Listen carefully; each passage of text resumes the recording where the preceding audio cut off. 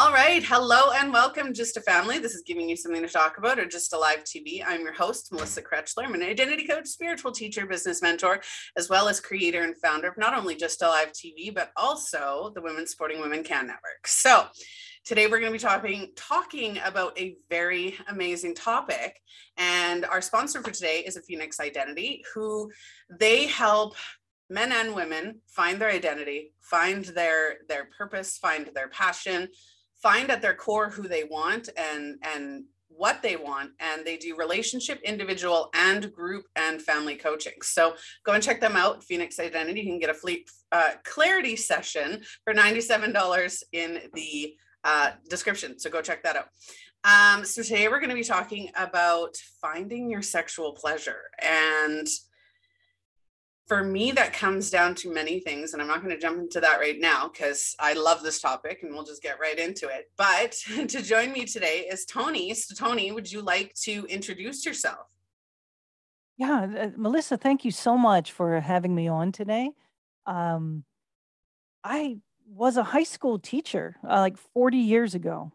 Next month, it'll be my 40th anniversary of teaching, and the last 30 have been on the college level. And my mission in life has been to empower women that they feel that they can do anything. Because if you think 40 years ago, that's how old I am, we were told that we couldn't do everything or anything, and we had limitations placed on us. We were socialized as women as part of a person rather than a whole person. So, as I retire here, I am now certified as a sex therapist. I've done work with groups of women for the last 20 years. And now my mission is to talk about women's pleasure. And unfortunately, you and I were talking a little bit earlier that I find that many women that I encounter, whether they're young college age or my age, more in their 50s, late 50s, that they need permission to have pleasure, which I think is bizarre. I don't know. What do you think, Melissa? I agree. I've had a lot of young women in my sphere who've talked about, it's almost like it becomes the act itself becomes a male dominated, right? In the act itself, while you're in the midst of the act yourself, they're in control. So very, very male controlled situation, or a masculine controlled situation, depending on your partner. And I do agree that there's a lot of times we will put our partner first, or, I'm a woman. I've been in multiple career choices. One of them was, I was a sex worker for many years. And in that, for me, it became all about my partner. It was never about me because that was my job, right? It wasn't about me. And it caused a stigma, right? Where I wasn't vocal about what I wanted, and I wasn't vocal about how it felt, or what I needed, or what I didn't like or did like. And it's become that way, I think, just generally speaking, that we do put aside our own pleasure, right? And you would think that we would be, for me, I'm all about myself, right? And that sounds conceited, but it's not. I find pleasuring my partner. Absolutely, I do. But I also want to find pleasure. And there's nothing wrong with being selfish in finding my own pleasure and communicating that. Well, I don't really like that, or that doesn't feel very good. And I think we just don't talk about it enough, or don't, tell other younger women, or even just, women our own age, that it's okay to say, hey, I don't like that. Or, hey, do you want to just move a little to the left? Whatever that looks like. Right. Or try that again. Mm-hmm. That felt really good, right? Yeah, exactly. One of the most amazing conversations I have is with a friend of mine who is a sex worker out in Nevada. And we compare notes of what my conversations as a sex therapist are and what her conversations as a sex worker are.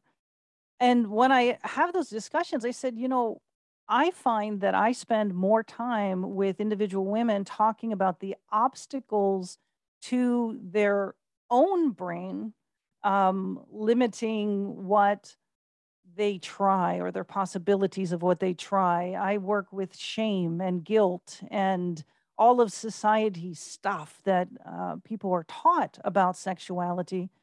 But my friend, actually, who has sex acts with others, actually talks more about the physiology. She says it's amazing how many couples she works with that she spends time talking about how the clitoris works or how an orgasm happens.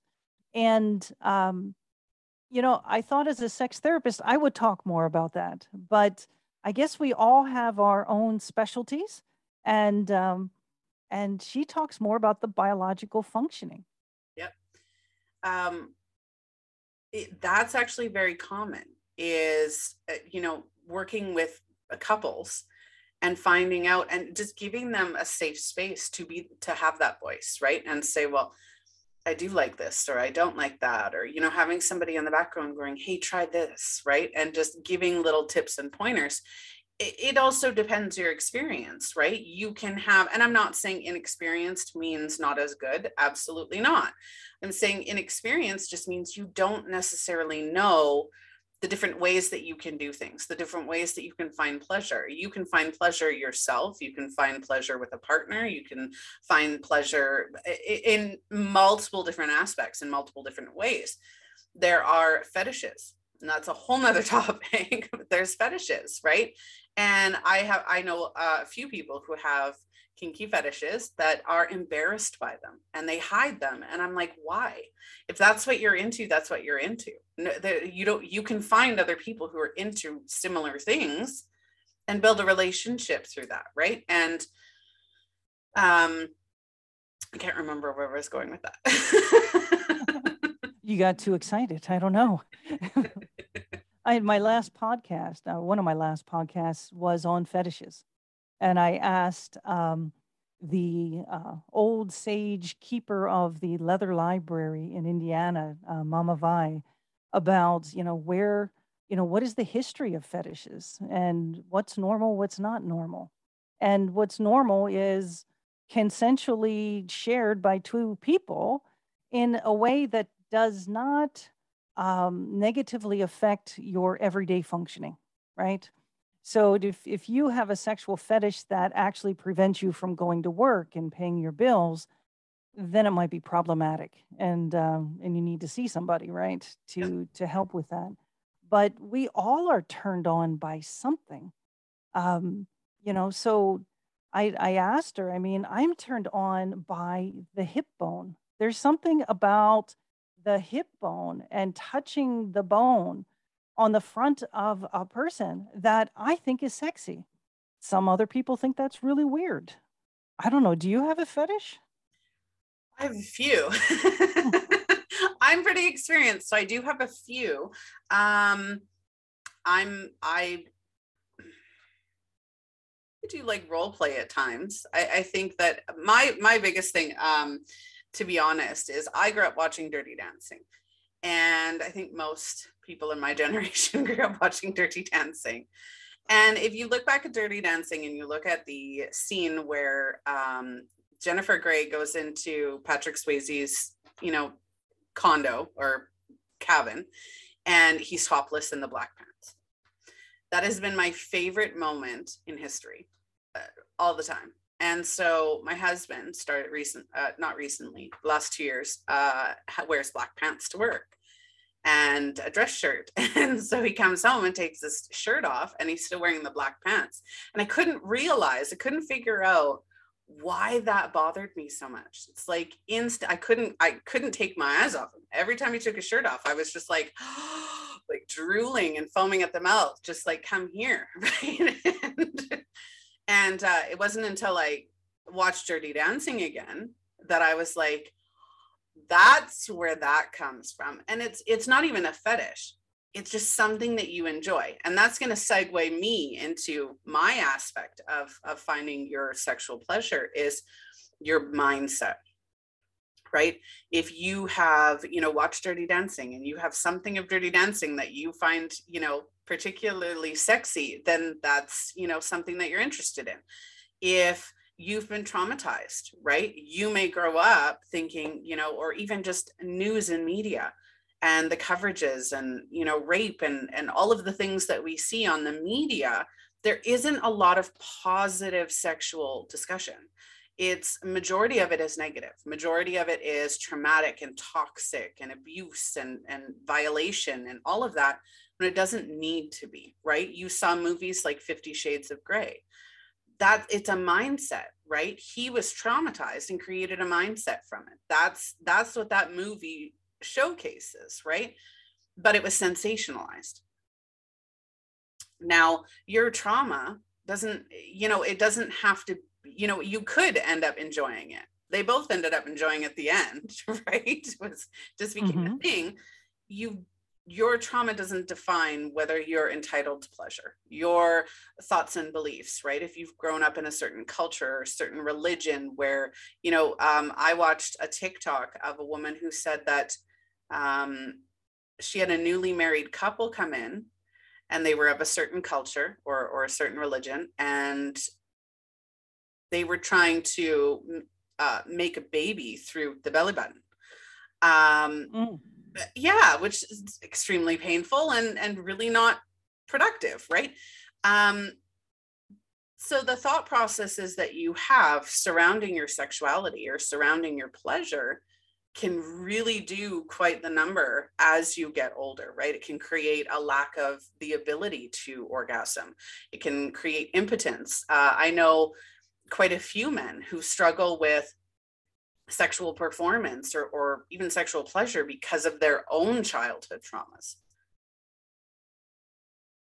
Yeah, speaking of traumas, my last college class, I'm retired as of 30 days from now, officially. And my last college class in women, gender, sexuality studies, the women were very, very interested in learning about sexuality. While we talked about traumas and we talked about domestic violence and all the issues that one would talk about in that class, the topic they were most interested in, that they said they've never been introduced to, is female pleasure. And that's why I had mentioned it to you today as a possible topic, because that's what we ended up talking about the most. And as a professor, I could only go so far in the conversation that I felt comfortable because I was their teacher. That's why I like being a sex therapist, because we can go in the conversation as far as need be to actually address what they were talking about. And I had to do some research so that way I could present it more objectively to them, academically rather than personally. And I found out in the last year that women surveyed in the universities found that what they were looking for in a sexual encounter was to not have pain, not to have pleasure, not to enjoy sex, not to have intimacy, but to avoid pain. And that's the experience that most college women are having, that they're reporting in surveys at this time. So that's why I thought, we need to talk about this. This is a topic that teachers were not allowed to talk about in high school, and in college, I have to keep certain boundaries as well. But, where do you learn about this? Where did you learn about sex, Melissa? For me, experience. That was my teacher, was experience, right? And my biggest question to what you just said about those college students is, I wonder about the mentality of why that is that question. Why are women more concerned about it being not painful than finding that pleasure? And again, for me, that comes down to media, right? Why is it assumed, or, are they assuming that it hurts? Are they assuming that, or are they actually experiencing discomfort while having sexual intercourse? So for me, that would be the follow-up question with that. I'd love to interview some people and do like our own survey and be like, why is that a question, right? I never wondered whether it would hurt. It was you can control your body's responses and your body's reactions, right? You can control whether it hurts. You can control whether, it's smooth or, dry. I don't want to get into too much detail, but you can kind of mentally choose how your body reacts or responds to stimulus. And so that would be my question is, are we not teaching, or is there, segue. Sue Johansson. Did you ever watch that show or listen to that show with Sue Johansson? No. Okay, so it was a TV show and a radio show on late night TV. I don't know if it was in Canada or the US. I'm in Canada, so I can't remember which location it was. But she would have people call in and talk about sexual topics and ask questions. And she would teach sexuality in great detail on this show. And it was amazing because it brought to light things that people didn't talk about. We're coming into an age where sexuality, sex sells, right? And it has for the last 30 years. But before that, it was full bathing suits. It was, no dresses above the knees, no shorts above the knees. We were conditioned to be very closed off sensually as well as sexually, right? And now we're getting into that age where it's becoming more vocal and it's becoming more of the questions and the teachings and the classes. And I think that we need to be finding those burning questions of, like you said, with that class is, how the focal being the no pain. Right. When I had sex in college, now it was a while ago, but at the same time, I do remember it wasn't the pain, and I don't even remember pain. What I remember is the psychic pain in that I was so anxious about not getting pregnant. That was, even though we were using a condom, it just, I never could relax and enjoy it because I always had the fear, what if, right? And that I don't know how you would solve at that age. It's you are the child of your parents and you are in a family unit that has certain ideas. And my family unit had the idea that I would be going to hell if that happened, right? So imagine working on all that Catholic guilt, right? Yep. And at 18, 19, it isn't like you're going to go to a therapist to talk about that. You don't know what's normal and what's not normal. And should you be doing this or should you not, right? Other people don't experience that kind of guilt. And they might be worrying about their own pleasure or that it doesn't hurt, right? So each person comes with their own baggage, right, into each encounter. Yeah, absolutely. Now my mind's spinning. See, I'm as soon as I get one thought in my head, it's like 50 show up. I was thinking you and I should start a podcast all on Sex 101. All your burning questions answered. Let's do it. I did do one podcast and I thought, wow, I got to do this more often. The first show of my second season, so it was back in January, I decided to start the second season with a podcast where listeners would call in and tell me what their favorite episode was in the first season and why. And I did this phone conversation through the soundboard. And I thought this was really cool. This was like a real radio show. I liked it. And, one of my mentors many, many years ago when I was young was Dr. Ruth Westheimer, right? She was on the radio and answering questions. And here she was, this older lady with this thick Austrian German accent. And I thought, why are people calling in to ask this old lady questions? Well, now I know why, because she was an expert and her answers were blunt, to the point, and explicit.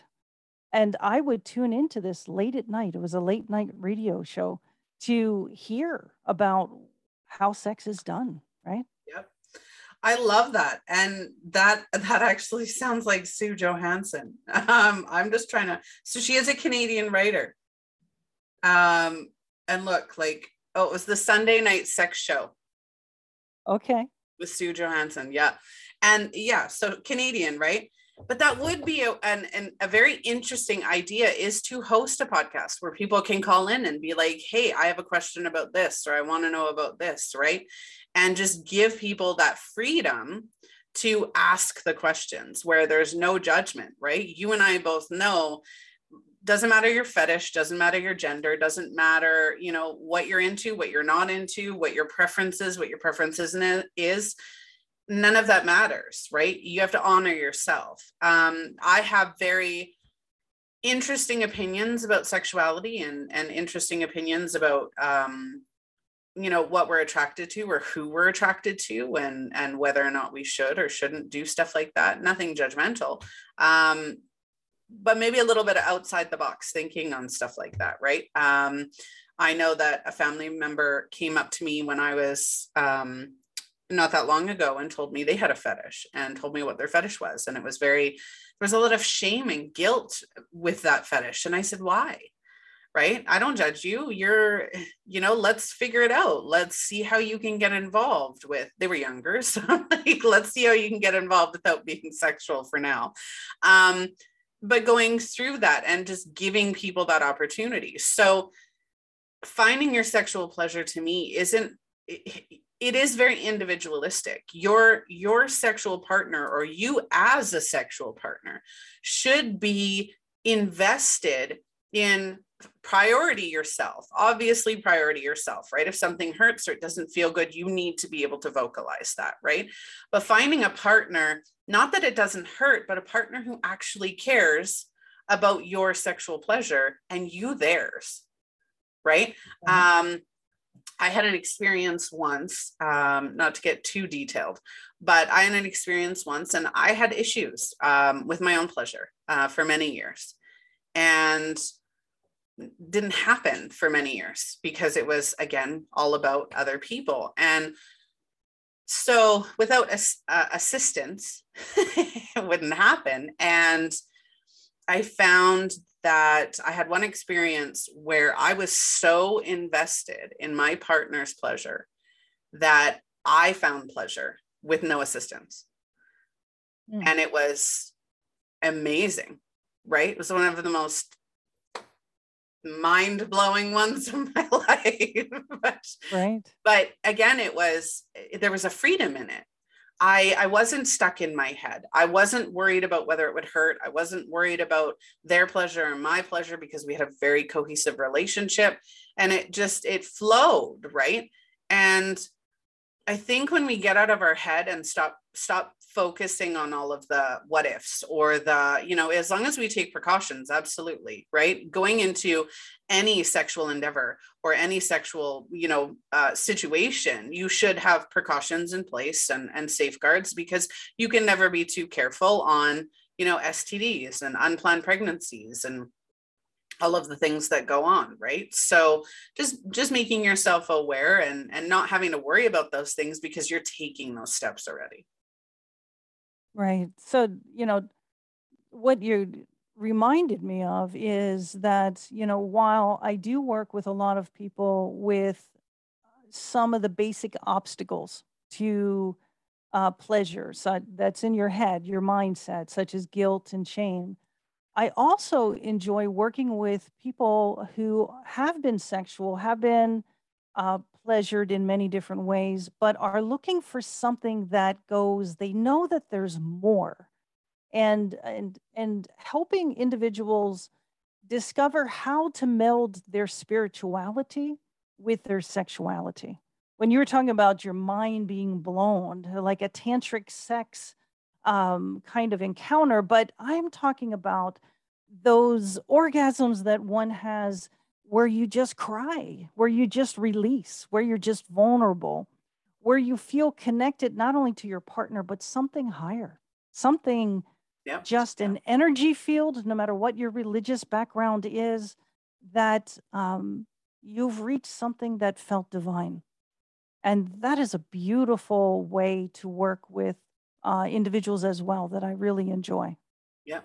And I think a lot of that comes down to, and you can correct me if I'm wrong in your opinion, but I think that again comes down to getting out of your own head, right? And just being one and again, no matter your spiritual preference or beliefs, being one with yourself, right? Being one with that energy and the act itself, and not in your head worrying about this or that or your partner or yourself. It's just feeling what's actually being like happening and being present in that moment. And it is definitely a game changer when you can get to that point where nothing else matters. You're not thinking of anything else. You're not, the focus is exactly and entirely on feeling. And that's exceptional. Yeah, when your mind is not a gerbil wheel, right? You don't have monkey mind, and you're not making a laundry list or a grocery list in your head, or you're not thinking anymore of, okay, my left elbow goes over here, and then I do this, and then when you're totally out of your head. Yeah, sexual twister, absolutely. No, I definitely agree.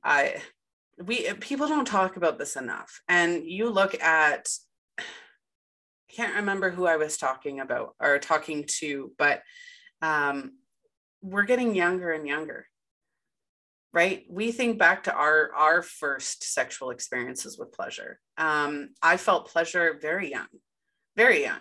Now, that's not to say anybody should be going anywhere near anybody who's young, but I was very young when I started experiencing my own pleasure.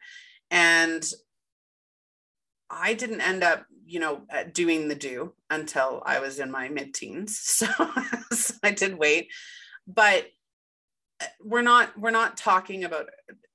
It's becoming earlier and earlier, right? The kids are experimenting. They're getting, sex parties and all of these things that are happening younger and younger. They don't understand what it actually, the feeling. It's, not the peer pressure. It's not the, pressure of your partner. It's not the pressure of society or everybody's doing it or being in the wrong place at the wrong time. It's, we should be doing it for the pleasure of it. Right. And that's the thing. Like, don't get me wrong. I'm not saying, sex before marriage or anything. I don't have an opinion on that because I don't really care. But when it comes to, it is becoming earlier and earlier that children are experiencing sex. And I don't think they have a clue on what it's supposed to feel like or what it's supposed to be like. Right. It's as someone who has taught not just women's studies, but history for a long time, I look at colonial times when someone reached puberty at 13, 14 years old, and the average marrying age was 13, 14 years old. So you would hit puberty where your body's doing different things and telling you you want to be sexual, and you had permission to be sexual because you were marrying age. And now, through steroids and in food and all sorts of things, kids are hitting puberty at 8, 9 years old. And our average marrying age is 25, 26 years old. So we're telling people they need, from when their bodies start telling them they want to be sexual at 8, 9 years old, and that you have to wait till marriage to have sex at 26 years old. That's an awful long time to be abstinent. So if we don't talk about sex with children, they're going to do what feels good. And with that, they don't have the emotional maturity, the physical maturity, and they become susceptible to older people manipulating them because of these feelings that they have, right? At the same time, teenagers and young 20s, I mean, the whole idea of what a healthy sexual relationship looks like after the age of consent, okay? Because I do not advocate at all that children are sexual other than with themselves, right? Mm-hmm. But we don't talk about that, right? And children, like parents are uncomfortable talking about masturbation and what's healthy and what's not healthy. And we just leave children from age 8 to 21, I don't know, 18, without any information. I mean, I think in high school for a year, they tell you where the parts are.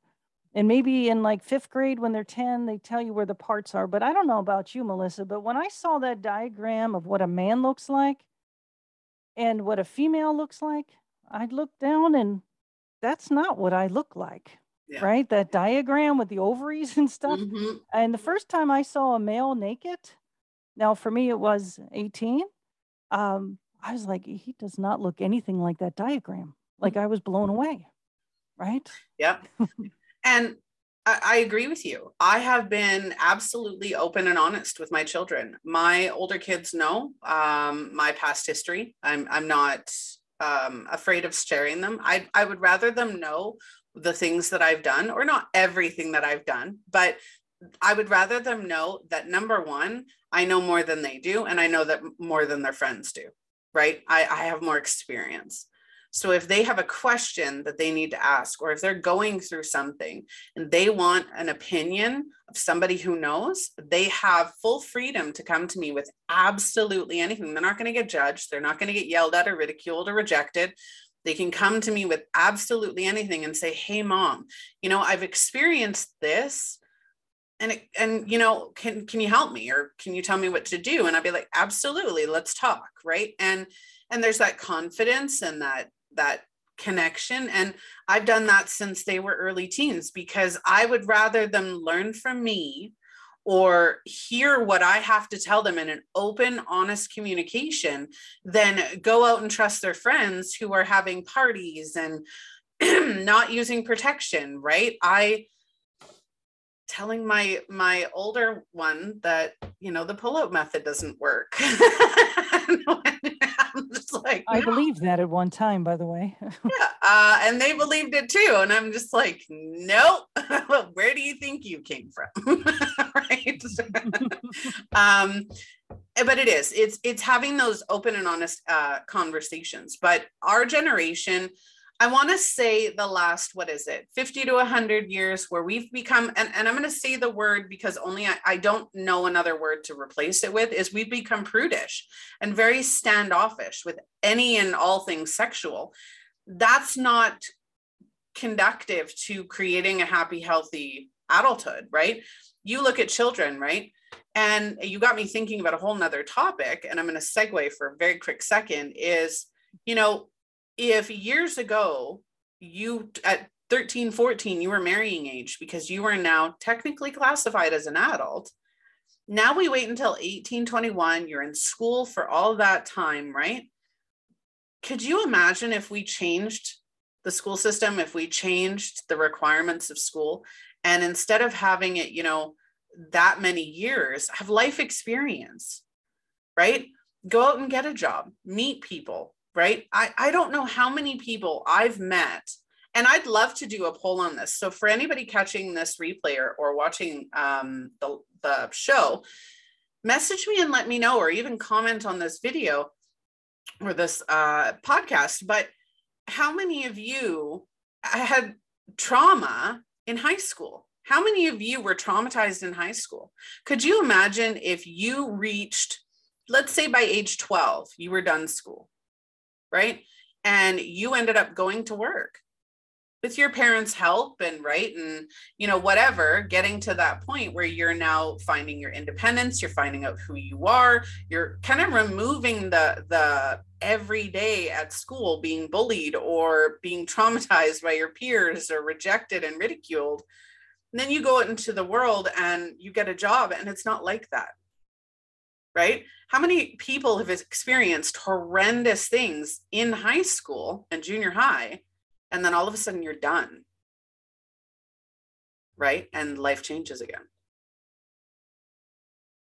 Wow. And you have me thinking about sexual harassment in the workplace and how, are we taught about that? We learn that in school. Do we? We do. We learn that in school. If you think about it, right? You look at somebody who's been homeschooled, right? They're not harassing their classmates. They go into a job, they're not harassing, and I'm not saying all the time, but they go to work, they're not necessarily harassing anybody, right? you think of, okay, so I have 3 that I've birthed, but I have 4 children. And I can guarantee that the oldest and the 2 youngest, they have been sweet as pie, respectful. They've been healthy and happy and, outgoing.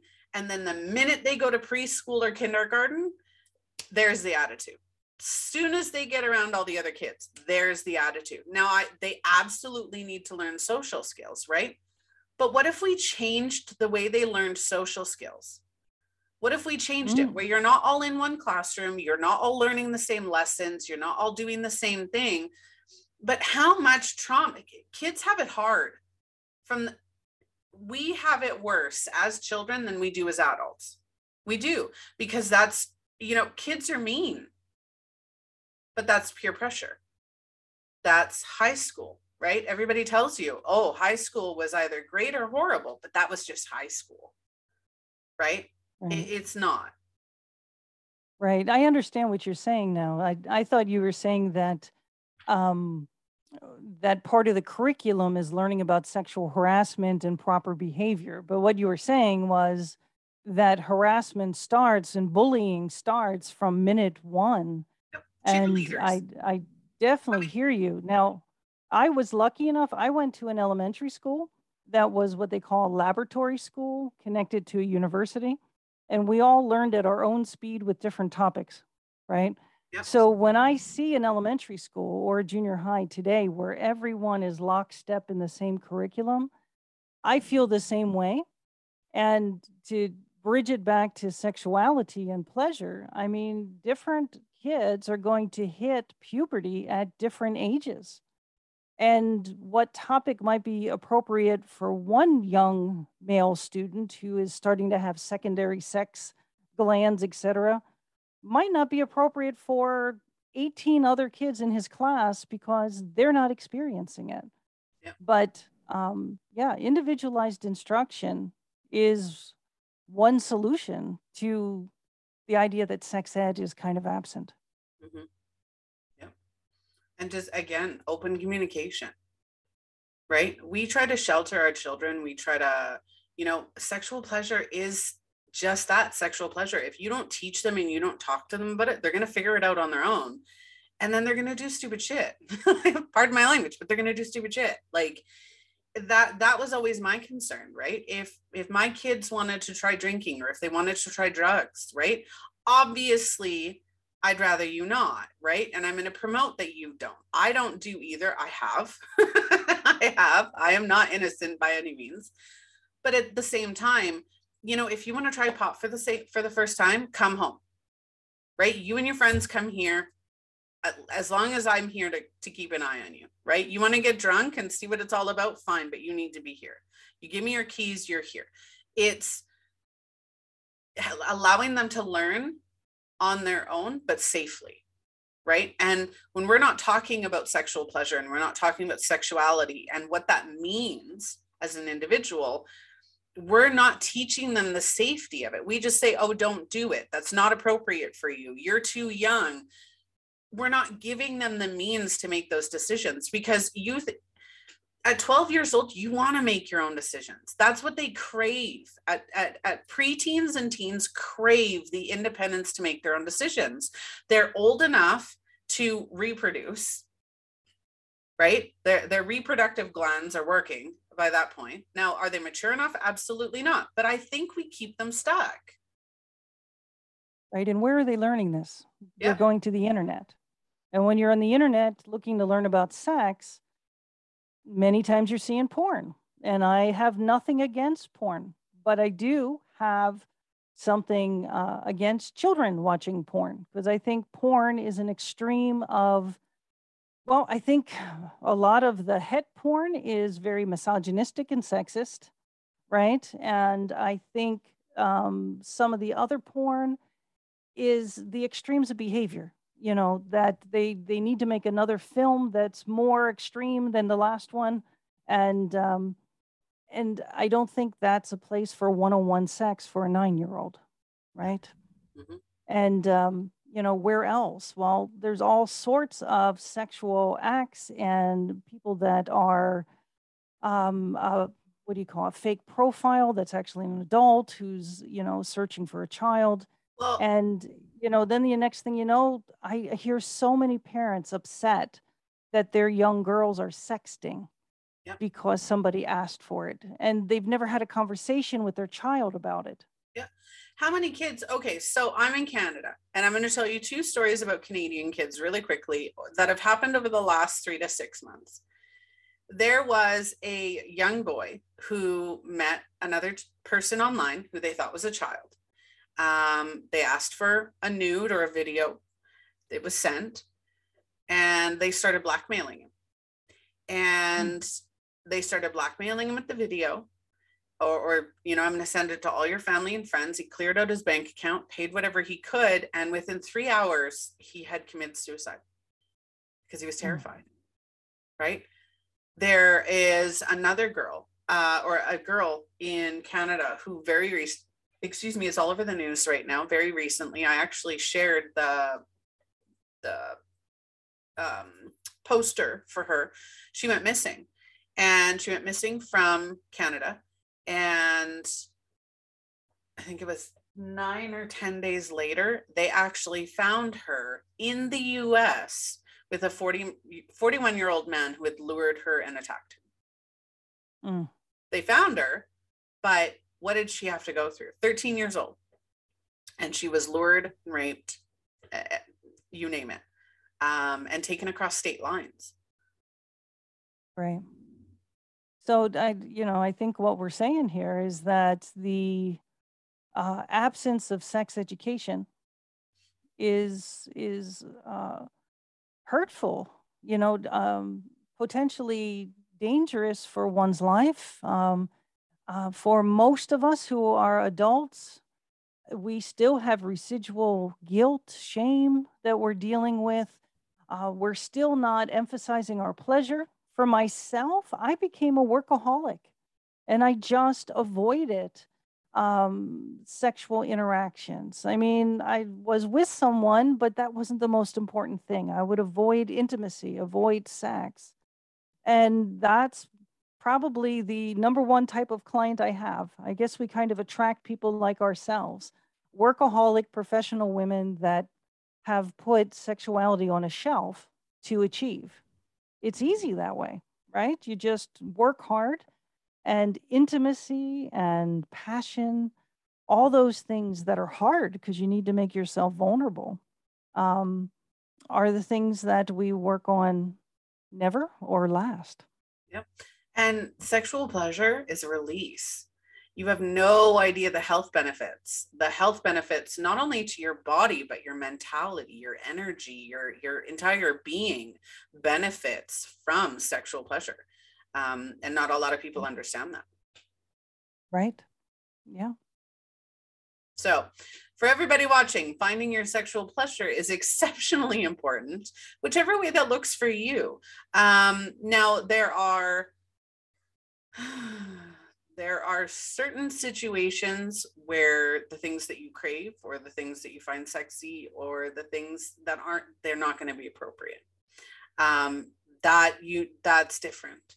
But again, finding your even sexual pleasure within yourself, right? And no outside sources, that as, early young children, right? Being able to pleasure yourself and knowing the safe way of doing that. And yeah. All right. Well, thank you, Toni, for joining me today. Is there anything you'd like to add before we get going? No, I just wanted to say I really appreciate being on and being a part of your program and having this conversation, because I think it's a very important conversation that no one should put their own sexual pleasure, their own sexual identity on a shelf and not really enjoy what life has to offer. Yeah, absolutely. We're all sexual beings, even people who are asexual, right? Or there's still something. I'm assuming. I don't know enough about that one, so I'll get back to you on that one because I don't know enough about that one. But for most people, sexual pleasure is just that, sexual pleasure, It is another way. It's like having a good piece of chocolate cake, or, you know, it's the endorphins of getting a hug from somebody. There are different various ways that we find pleasure in our day to day, and making sure that we as individuals identify what our pleasure receptors are and where we can find those, and making sure that they happen, whether they're sexual, food, you know, biological, nature, whatever it is. Find those for yourself, because we deserve to be happy, we deserve to be healthy, and we deserve to be aware. So always put yourself first, and get that learned. Okay, so for anybody watching, please reach out to either Tony or myself if you have any questions. Both of our information are in the link, or linked in the description of this video. Again, Tony, thank you so much for joining me today. Thank you. All right, Just a Family, this has been your episode. If you'd like to be a guest speaker, or if you would like to see a topic featured on the show, please reach out to us at justalivetv.com. Like and follow us on our social platforms. You can find us at the handle Just Alive TV on majority of them.